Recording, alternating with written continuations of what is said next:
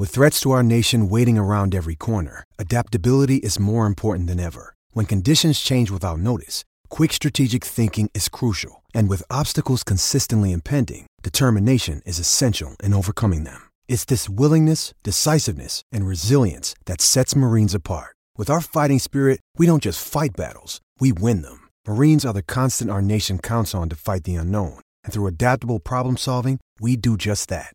Learn more at marines.com. I'm Alex Rodriguez.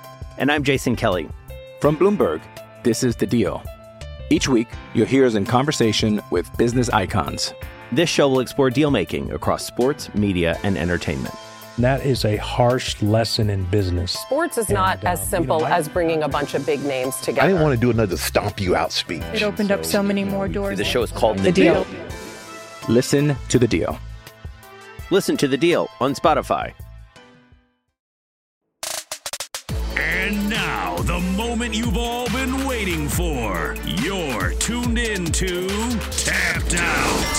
Hosted by Brendan Tobin and Sean Levine. Only on the BetQL Network. Chiefs win, but don't cover. They win the game by 7 at Arrowhead and move on to their 1, 2, 3, 4, 5th straight AFC Championship game. How about that? 5 straight AFC Championship games. They'll take on the winner of Buffalo and Cincinnati. Who you got in that one, BT? Cincinnati. He's a Burrow guy. Okay. I respect it. I, as a Chiefs fan, would rather play Buffalo because the Chiefs have had more success against the Bills than they have against the Bengals. So we'll see. I mean, Joe Burrow is 3-0 in his career against Patrick Mahomes. Of course, coming up later on tonight, we will keep you updated with any happenings in the Giants and Philadelphia Eagles game. But let's get back into the octagon. Brendan Tobin, Jake Noaker, and yours truly, the sports machine, Sean Levine. UFC 283, the undercard is underway. We'll keep you updated on the fights. Francis Ngannou is no longer in the UFC. That's not breaking news anymore. This happened earlier this week, essentially, and really it happened kind of when we were on air last week. So if you're just now hearing about this, Ngannou's a free agent. And the way that I see it is that Dana has always been judge, jury, and executioner. Yeah, he's the, whatever his title says he is, of the promotion, but he can basically do anything he wants. And that means that at some point you've got a big ego involved. And sometimes that costs you. And I feel like that's what's happened, is that his ego has gotten in the way with Francis. Saying things like Francis is not scared, but doesn't want to fight John Jones. That's just not true. I mean, I think Francis would love to get in there with John Jones. I just think that there's certain things that he wants along the way. So I don't know whose side you take. I don't know who you blame for it. But I'm still surprised ultimately that they couldn't work something out. I know you've been saying the entire time, Francis wants to box. Francis isn't happy. Francis is a man of his word, so he might not re-sign. And I kept kind of calling your bluff, saying, no way. They all end up re-signing. He's not. So it brings up the biggest question first. What's next? Like, what do you think this leads to next for Francis Ngannou? I mean, I feel like it's going to be a boxing match. I think that if you're going to do this, you do it with somebody who's going to pay the biggest boatload of money. And I feel like that has to be a boxing match against one of the top heavyweights in the world, whether that be Tyson Fury, whether that be against Anthony Joshua or Deontay Wilder. It has to be against one of them. I think that, Tyson Fury opening the door and saying, again, he's interested in it instead of fighting Usyk, because Alexander Usyk has been, I guess not great with the negotiations as far as their fight coming together. That makes me believe that that's probably the biggest fight that's out there for him. It's not as intriguing to me as him versus Deontay Wilder, just because, you're talking about the best power puncher in MMA against the best power puncher maybe in combat sports. And it just feels like, while I still feel like Wilder wins, at least it's going to be a fairer fight than him versus Tyson Fury would be. But yeah, I don't feel like Bellator goes after him. I mean, Bellator's got a lot of sales rumors around him. I don't feel like they're going to give him the payday that he would desire. I don't even know what their matchup would be for him there. PFL, I mean, look, Sean O'Connell came on this show and talked a big game about it. But again, I don't really know what is the move there. Then who else do they bring in to put him up against? I feel like if you're Francis Ngannou, even that, and I think that he does this and boxes 1, maybe 2 matches And then if he looks somewhat impressive in the first one, maybe the second one gets a lot more appetite. You make a ton of money, and then I think eventually he'll return to the UFC. All right, a lot to break down here. I actually think that this is the chance to strike if you're the PFL or if you're one of these other Bellator or one of these other organizations. It's not the UFC, and we'll get to that here in just a second with the state of the UFC and why I think that. But if you've got Francis Ngannou, who is literally and figuratively one of, if not the biggest fighting free agents that we've seen in a really long time. It seems like the UFC, like I know Nate Diaz and guys like that, but let's face it, Nate's probably had his best fights behind him. He's still a big name, and Ngannou might still have 4, 5, 8 great fights to go. If I'm one of these other organizations, and I know you have to come up with the money for this, and Jake Paul's got some money, he's affiliated with the PFL, I get in Francis' ear, and I go, all right, here's the deal. We're going to give you what you asked for. We're going to give you just a one-fight deal, $25, $30 million plus pay-per-view, and we're going to find the biggest name that we can put you up against to really make a splash, like Brock Lesnar. And I know that he's under contract right now, so I don't know if that would technically work. But let's say it did, for the sake of this conversation.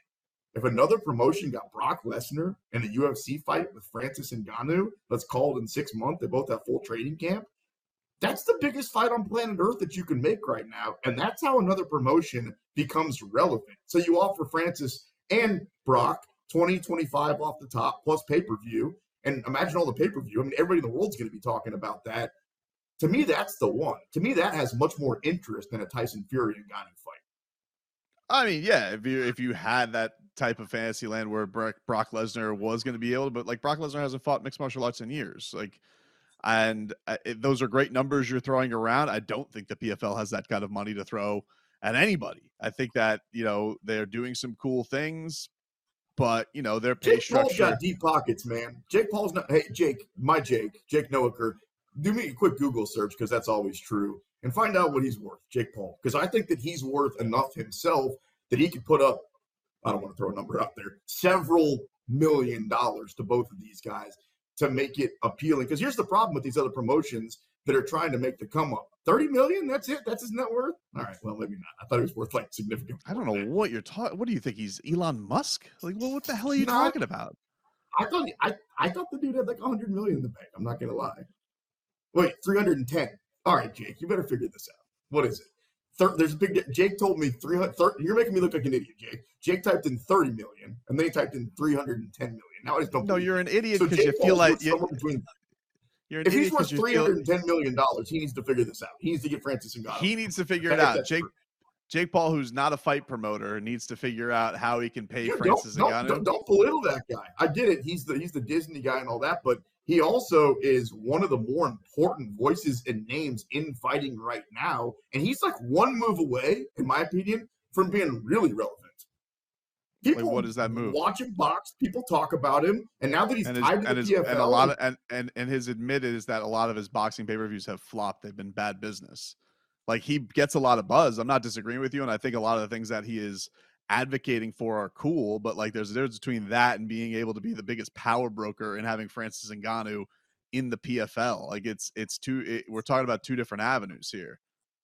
Well, we're talking about two different sports when you talk about Ngannou fighting Tyson Fury on a level of 0 to Mayweather versus McGregor several years ago. That was 5 years, 6 years. Boy, dang, that is in our rearview mirror.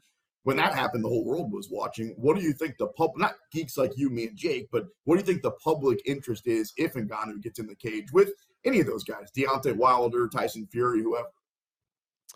I think it's solid. I don't think it's I don't think that it would outdraw him versus John Jones. I think that if I had to put a number on it, I would guess 700,000 pay-per-view buys, probably a little less than the first Tyson Fury Deontay Wilder fight did, which is, really good in pay-per-view drawing these days. I mean, nothing is going to be Conor McGregor versus Floyd Mayweather. Those guys were drawing over 1 million pay-per-view buys, basically, no matter who they fought at their highest of popularity, at their height of popularity. So I don't think it's going to be that. Tyson Fury is not as popular as Floyd Mayweather. Francis Ngannou is not as popular as Conor McGregor. But I think that if you're talking about boxing being able to come up with money and guarantees and just the allure of having an interesting fight for Tyson Fury, Yeah, I just feel like that's the easiest avenue. They're more used to this type of pay structure than what you're talking about, which is swooping in there and the PFL giving a gazillion dollars on a guarantee when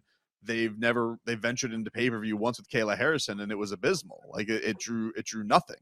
So I feel like they would be, I think it's a cool thing to say that you're a renegade promotion. And I think the PFL does a lot of cool things, but it is a lot. I think it's going to be, I think one of the reasons the UFC let Francis blink on this is because they knew there's not an MMA promotion that's going to be giving what he is demanding.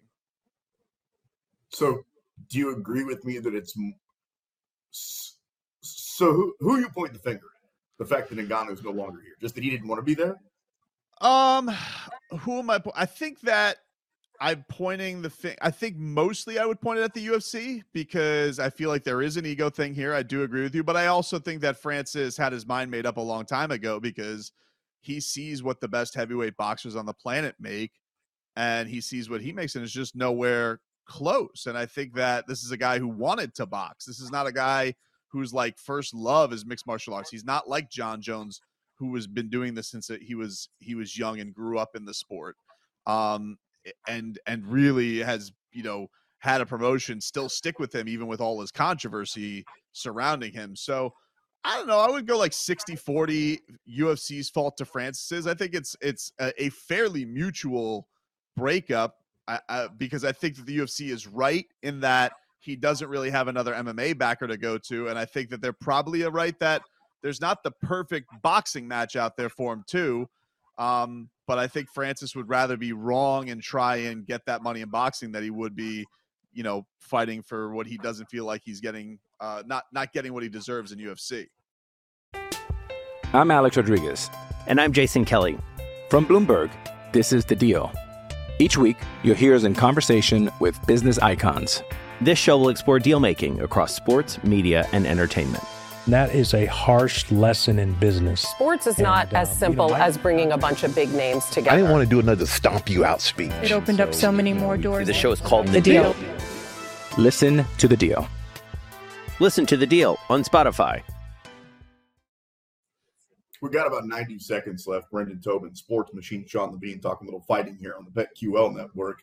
Where do you think, now that we're in 2023, the state of the promotion is? I mean, obviously, Dana had the bad publicity on New Year's, and now we've got the whole gambling stuff going on. And really, let's face it, the two best, or at least most popular fighters haven't fought in the last couple of years with Conor McGregor and now John's going to be back, but it's been a 3-year layoff, essentially. We don't have a light heavyweight champion or a heavyweight champion right now. It feels like you got to shower after you watch these fights, right? It just feels a little dirty. We did have a tough year. A lot of main events ended in injury. That was the thing. I think the biggest thing out of you said, the gambling scandal is the one that worries you the most. Obviously, we're a gambling show, so not feeling like the sport's completely on the level is concerning for sure. Troublesome. It was also, but I think also part of the awesome of it is this was a year where we had crazy upsets and crazy dominant champions lose. And while that may not be the best for business, that is the appeal of the sport in that anybody can win this. And that's the excitement of it. I do feel like Leon Edwards' knockout of Kamaru Usman had people buzzing this year like no moment the UFC has had non-McGregor, non-John Jones in a while. But yeah, certainly there's some hurdles they got to get over to have a better 2023. No, they definitely have a fight on their hands. And guess who else does? You. That's right. Coming up next, myself and my co-host, Brendan Tobin. We fight right here on the BetQL Network.